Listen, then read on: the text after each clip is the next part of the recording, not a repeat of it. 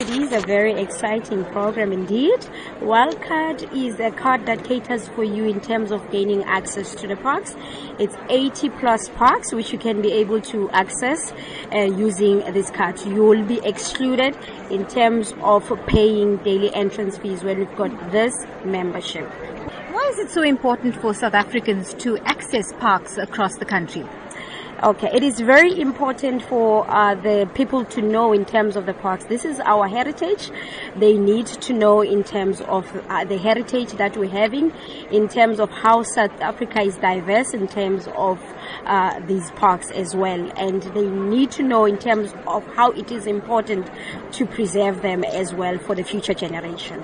Now, you're at Indaba 2017. What's been the response like? Well, the response in terms of this membership, I can say it's very low.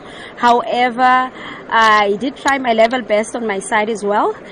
Most of the people, they didn't know about the wildcard, especially the black race. They didn't know in terms of the wildcard membership, which I was very happy in terms of assisting them, and they're very interested and they're looking forward in terms of buying this membership.